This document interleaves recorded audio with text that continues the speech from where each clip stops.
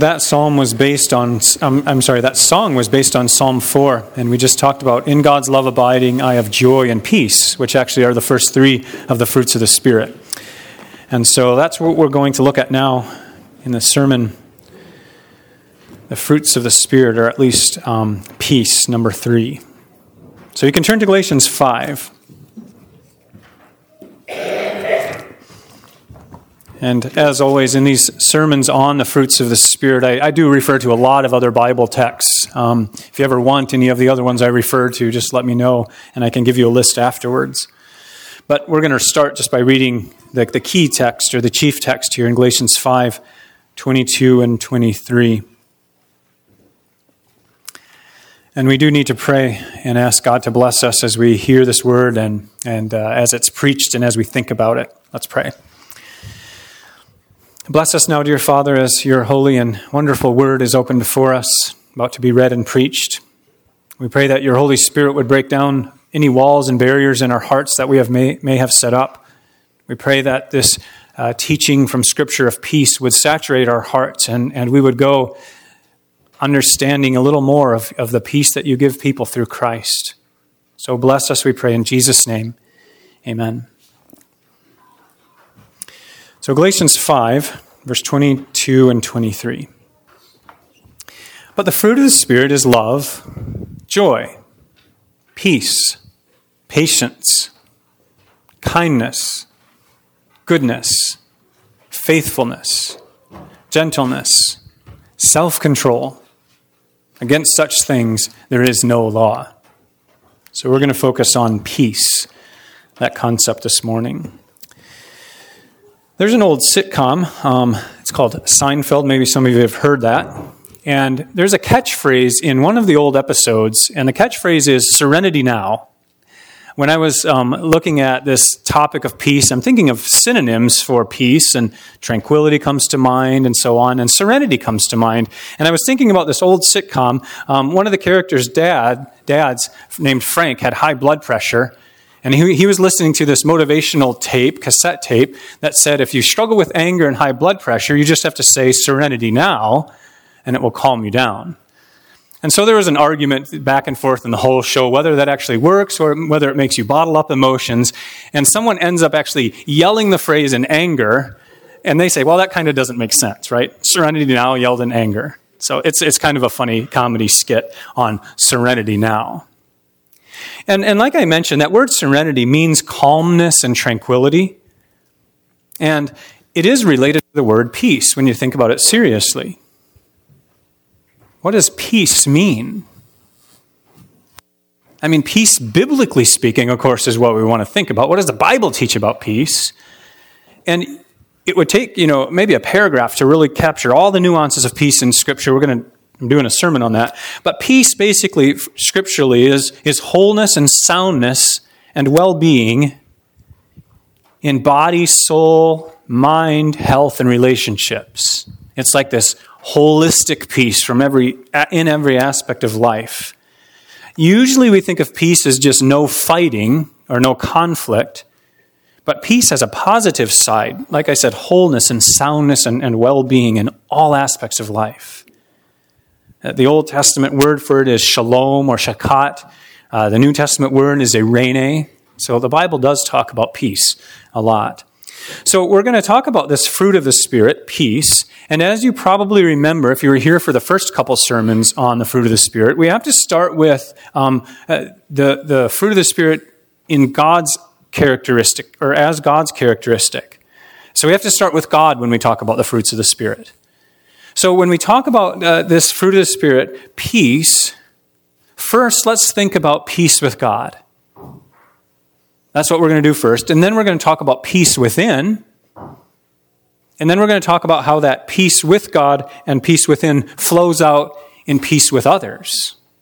So that's kind of how we're going to look at this topic of peace. So when we start by thinking of peace biblically, true, legit peace, the best peace, is peace with God, the creator and ruler of all things.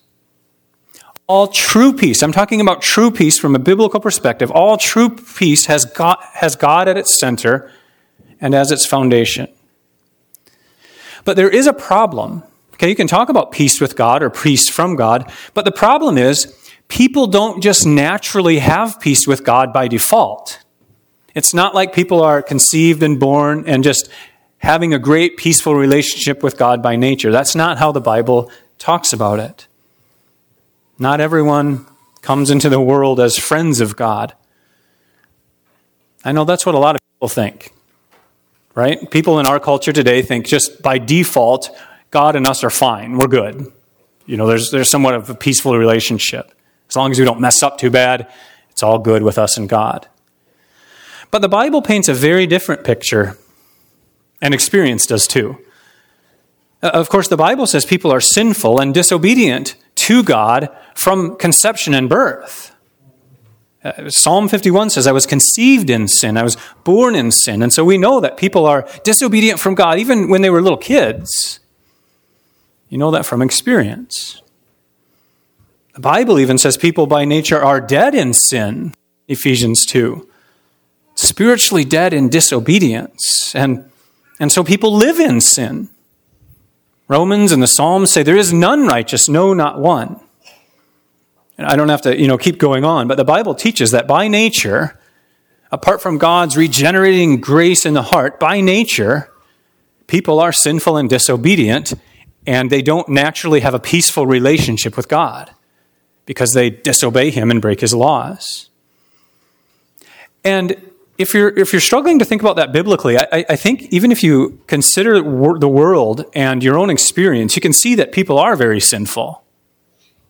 You don't have to read too many headlines in the newspapers to see straight up dark evil. Even young kids do terrible things, like terrible things. When I was doing church planting work in Washington, I volunteered just for a short time at one of the local middle schools, the public school there, to kind of do some kind of mentoring. And I just remember that some of those kids who were, 10, 11, 12 were terribly disobedient, disrespectful. Kids by nature are not awesome and perfectly obedient and compliant. And of course, adults. We see even more evil in adults because they have more experience and time and ways to sin as they grow.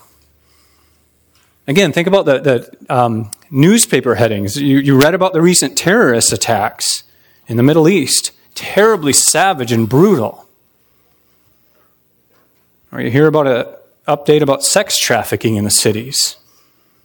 Again, just terrible wickedness. Or the recent mass shooting, darkness and evil. That's what the Bible says about people. By nature, they are evil, even from childhood.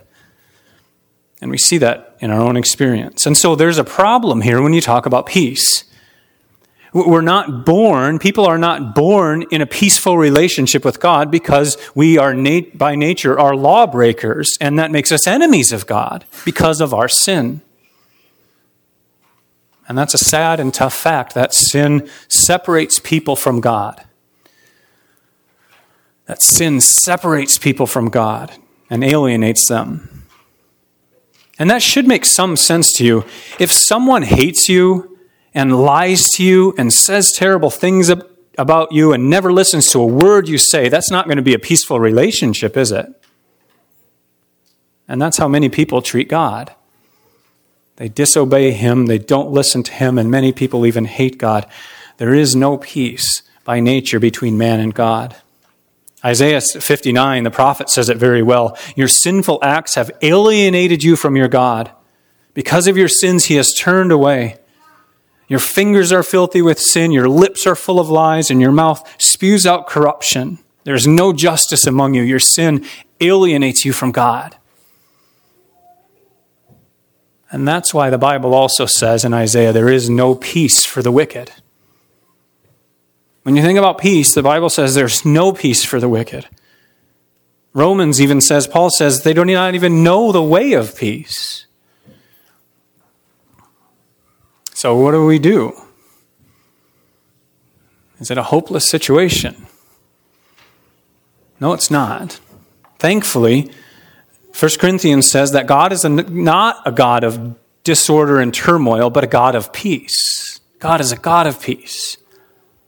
We talked about the other fruits. God is a God of love. God is a God who rejoices in his people. And God is a God of peace. That's one of his characteristics, is peace. Remember the whole Gideon story in the Old Testament in Judges 6. You can read about that later if you're not familiar with it. But Gideon built an altar for the Lord, and he called it Yahweh Shalom, which means the Lord is peace. So God is a God of peace. And because God is a God of peace, he has taken steps to make peace with sinful people, even enemies. He's taken the initiative. Because God is gracious and merciful and loving, he has taken steps to make peace with people who are at odds with him. So there is such a thing as true peace with God. Real peace, peace deep inside. Peace that calms hostile hearts, peace that radiates into the world. There is hope because God is a God of peace. But how does God go about making peace between him and sinful people who are his enemies? How does God make peace? Well, through the work of Christ, his Son. Romans 5, verse 1. If you have your Bibles handy or open, you can turn there and see it yourselves. That's a great text to meditate on. Romans 5, verse 1. This is a key text this morning. Romans 5, verse 1 says, "Therefore, since we have been justified by faith, we have peace with God through our Lord Jesus Christ." We have peace with God through faith in Christ. So God sent his Son into the world to make peace with sinful people.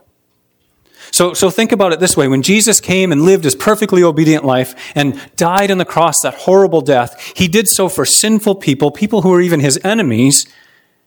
And through his death on the cross, he made peace between God and sinful people. When Jesus was hanging on the cross, suffering there, he was not there because of his own sin and disobedience.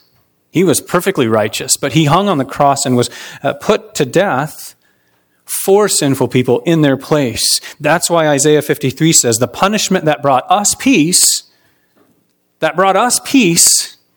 was upon him. So Christ's death on the cross secures peace between God and sinners. Remember the Christmas song, that wonderful carol, "Hark the Herald Angels Sing"? There's a line in there, "Peace on earth and mercy mild, God and sinners reconciled," because of God's Son, Jesus, and his death on the cross. There's no peace if that sin barrier is not removed between God and people. But once that sin barrier is removed by Christ's death on the cross, there can be peace between God and sinners. That's why Paul calls this message in Ephesians 6, it's a gospel of peace. Good news of peace. In fact, the Bible calls Jesus the Prince of Peace, the King who will bring peace to the nations. And remember the peaceful words that Jesus spoke to his followers in John's Gospel. "Peace I leave with you, my peace I give to you. Peace be with you." So yes, there is peace with God, and it's through faith in Christ. God is the great peacemaker. And true peace only comes from God. So we can pause here and think about this. True peace now, biblically speaking, is peace with God, which is a peace that comes from God. The peace that comes from God is a peace with God, and it's all through faith in Christ. And once again, just like I was talking about joy, nothing in this world can give you this kind of peace, true peace deep in your heart. I've read a couple books on Buddhism. They have their concept of nirvana, if you've heard about that. And if you dig deeply and look at it, nirvana is really more of an escape from reality than true wholeness and well-being in body and soul and peace with other people. You can't find true peace in the Eastern religions. Some people try to escape conflict and discord with drugs and alcohol. And they might think that when they're, totally blitzed or whatever, they might feel peaceful, but that wears off and leaves them even worse than they were before, down a path of destruction. You can't find peace in alcohol or drugs or anything in this world. It only comes from God. And it only comes through faith in Jesus. Again, that Romans 5 text, since we've been justified by faith, we have peace with God through our Lord Jesus Christ. So the good news is you don't have to work for this true peace. You don't have to say, okay, I'm going to obey God for 10 years and then I'm going to experience this peace because I will have earned it before him. No, it's a free peace that you get for free by trusting in Christ. You don't have to work for it or earn it.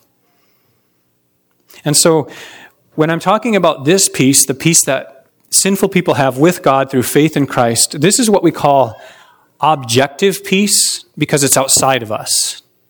You know what I mean? Because of what Christ has done, that relationship, if you have faith in Christ, the relationship between you and God is objectively a peaceful one because of what Jesus has done. That's true outside of you. It's not just a feeling. It's objective. It's a reality. And so that's an awesome thing to think about. I'm going to talk about it in a moment. You don't always feel at peace inside. But you can remember, if you're a Christian, that because of Christ's death on the cross, you always do have peace with God because Christ's death is always sufficient for you, even when you sin and stumble. If you're a Christian, God is not angry with you. You're at peace. Some Christians need to hear that. Maybe it's you. If you're a believer, God is not angry with you. He's not at odds with you or frustrated with you. He loves you with a steadfast love, the Bible says, and in Christ you have a peaceful relationship.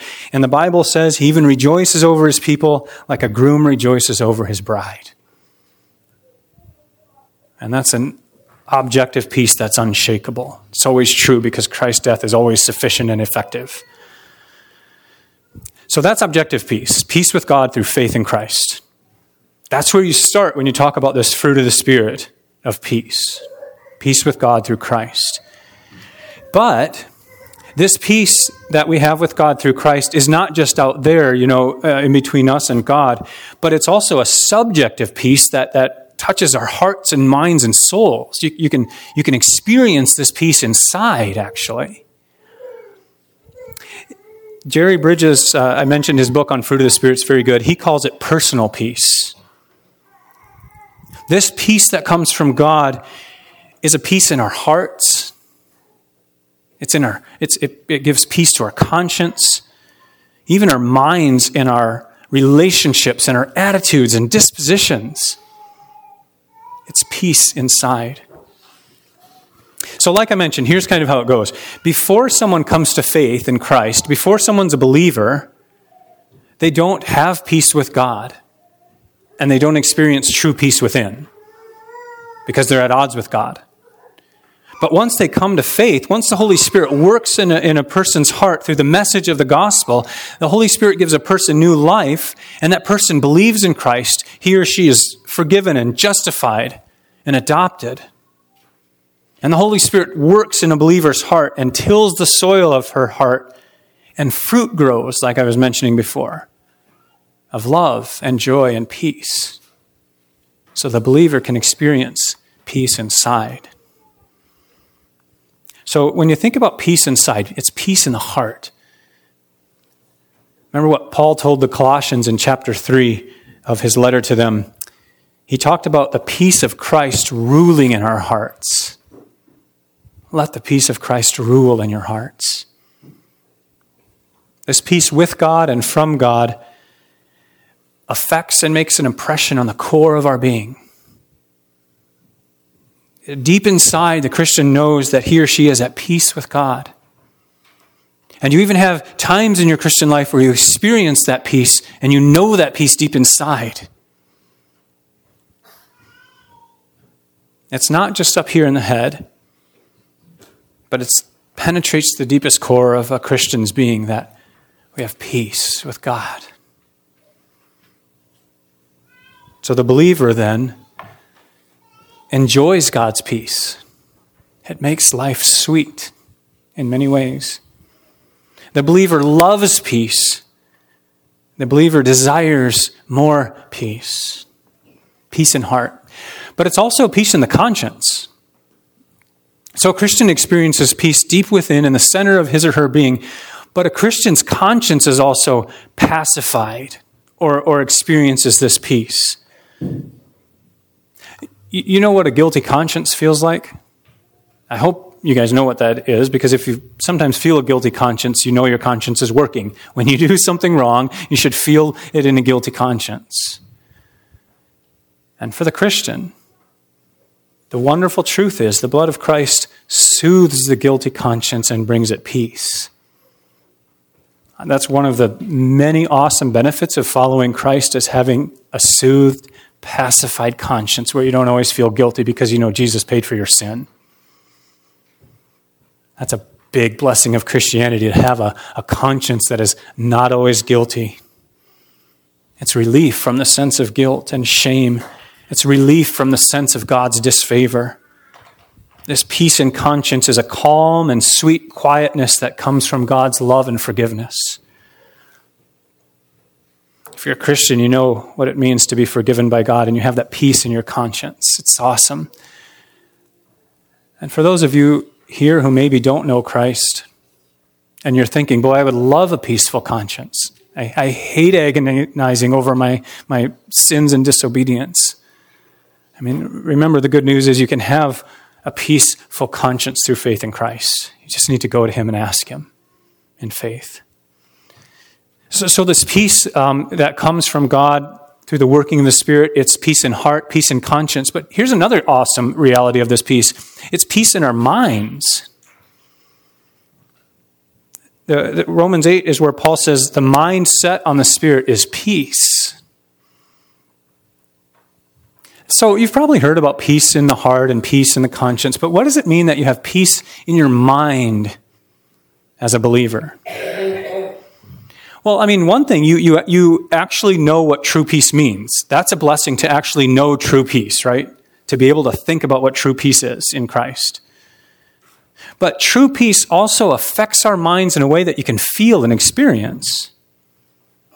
When God's peace comes to a person and the Holy Spirit works in a person, that person's mind is no longer consumed with hatred and revenge. There's peace in the mind. You don't want revenge anymore. You're not always thinking hateful thoughts towards people because your mind is at peace, because the Spirit's working there too. When the peace of Christ affects a person's mind, she enjoys peaceful thoughts.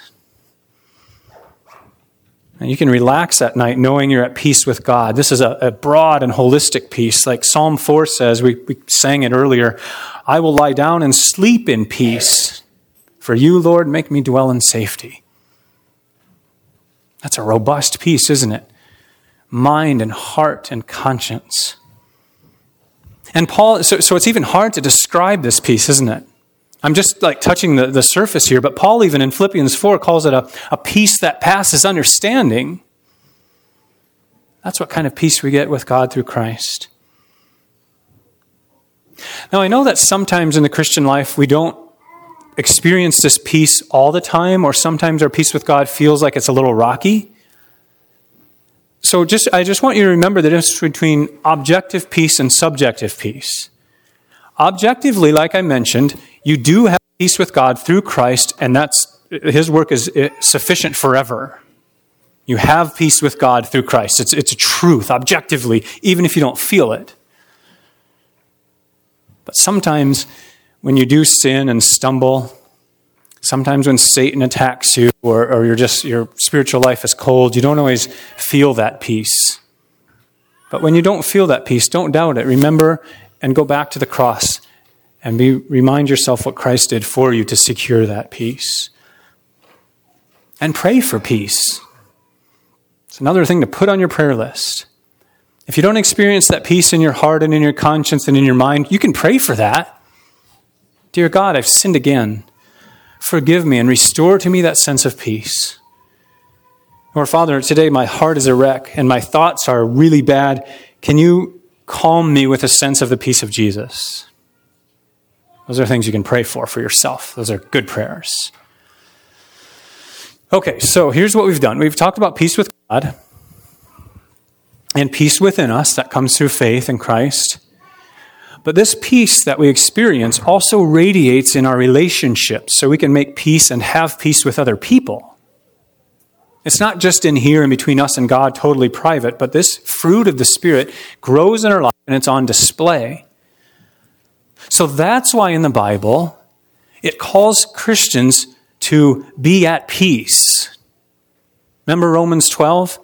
I read this for the law section this morning. As much as far as it is possible, live peaceably, be at peace with all. So it's a delight, isn't it? Peace with God is a delight. But peace is also a duty. We're called to peace. Let me just read a couple different short commands in Scripture. Live in peace. Pursue peace. Seek peace. I didn't read it this morning, but in the text right before the fruits of the Spirit are the works of the flesh. And that list of the works of the flesh is a list of vices that break peace. Like strife and divisions and arguments and anger and fights. God has not called us to do those things. God has not called us to be angry, argumentative people who stir up conflict and strife. But 1 Corinthians 7 says God has called us to peace. So when we enjoy peace with God and peace within, that's a peace that's going to work itself out into our lives. This is where we can talk about being a peacemaker. What did Jesus say about peacemakers? Blessed are the peacemakers. Christians are not fighters. We should not like conflict. We should not like to argue and bicker and fight and be at odds. I know some people today emphasize, being tough and, strong, whatever, masculine Christians, which is kind of a nebulous term. But whatever you think of that, the call to be tough in a Christian life should never clash with Scripture's call to a loving, peacemaking disposition and attitude. So we're peacemakers following in the steps of Jesus, the great peacemaker. We turn the other cheek. We never look for revenge or repay evil for evil, but we pray for our enemies and love them and do what we can as far as possible to make peace. We have a deep desire way inside of us to make peace and not stir up conflict. Maybe some of you are fighters. Maybe some of you like a good gloves-off argument, and conflict doesn't bother you. And you call yourself a Christian. Maybe you need Jesus' words to Peter. Put your sword back into its place. Just lay your weapons down. Declare a ceasefire. Forfeit the fight. Make peace. So we're called to a peacemaking disposition. And it makes sense if you understand the gospel, where Christ actually laid down his life to make peace. We're called to have that kind of disposition, peacemaking. So first of all, this peacemaking disposition starts in the church family. When Jesus was talking to his disciples about being salt, remember that? One of the times he told his disciples to be salt. Right afterwards he says, and live at peace with each other. Interestingly, we can be salt in this world by living at peace with each other in the church. And Paul talks about peace in Ephesians 2. I won't read the whole thing. But Paul says in Ephesians 2 that Christ himself is our peace, and when he died on the cross, Jesus broke down that wall of hostility between Jew and Gentile and thus made peace between the two and made them one. So in the church, which should be a place and a people of peace, there is no division between Jew and Gentile because Jesus broke down that wall of division and made peace. So in the church, there is no division between black and white or other ethnicities because Jesus broke down those walls of division and made peace. So in the church, there is no division between male and female. Jesus broke down that wall and made peace. So in the church, there is no division between wealthy and poor because Jesus broke down that wall and made peace. And the list goes on. So Puritan Thomas Watson said, Christ suffered on the cross that he might cement Christians together with his blood. The world is full of hostility and fighting, isn't it? People are triggered before you can even think of what's going on. There's hatred and conflict, and there are bullies who push people around and manipulate people. We live in a hostile world in many ways, and you guys see it in real life. You see it on the internet. You see it maybe among people around you. That should not be true of the church. That should not be true of the church. We should not look like the world in fighting and conflict and disputes and bullying. Paul even called the Galatian church, we didn't read it, but before in chapter 5, Paul says, stop biting and devouring each other. Be at peace. So again, this peacemaking attitude starts in the church. We don't start fires, we put fires out. We don't start conflicts, we help finish them in a peacemaking way. So there are some thought questions for you. Once again, if you are at odds with another Christian, what do you got to do? You got to let this text, peacemaking ethos, saturate your heart, and you got to take Scripture into account in your own relationships with other Christians. What are you going to do? In fact, this peacemaking ethos also extends to your Christian home, your families, marriages, your relationship with your children and parents. So it's peace in the church, peace in the home. And I'll just end with peace that also is outside the church and with other people in general. Again, I already mentioned Romans 12. We read that. As far as is possible, be at peace with all people. Be at peace with all people. That's a clear teaching in Scripture. And this is for kids and teenagers too, of course. Young adults, kids, be at peace. And again, this is one way to be salt in the world, to be a peacemaker. So as Christians, you who are professing Christians, when you interact with your neighbor next door or across the street, you should have this peacemaking disposition. If you're at work, dealing with somebody who's kind of hard to deal with, you should have this peacemaking disposition. Be at peace among all people as far as is possible. At school and elsewhere. Now, there is one caveat. This peacemaking mindset should be, dominant in Christians, but there are times, I just have to mention this so that you don't get in trouble or hurt. There are times in life where you can't make peace with people. You know what I mean? Paul does say, as far as is possible. Sometimes it's not possible.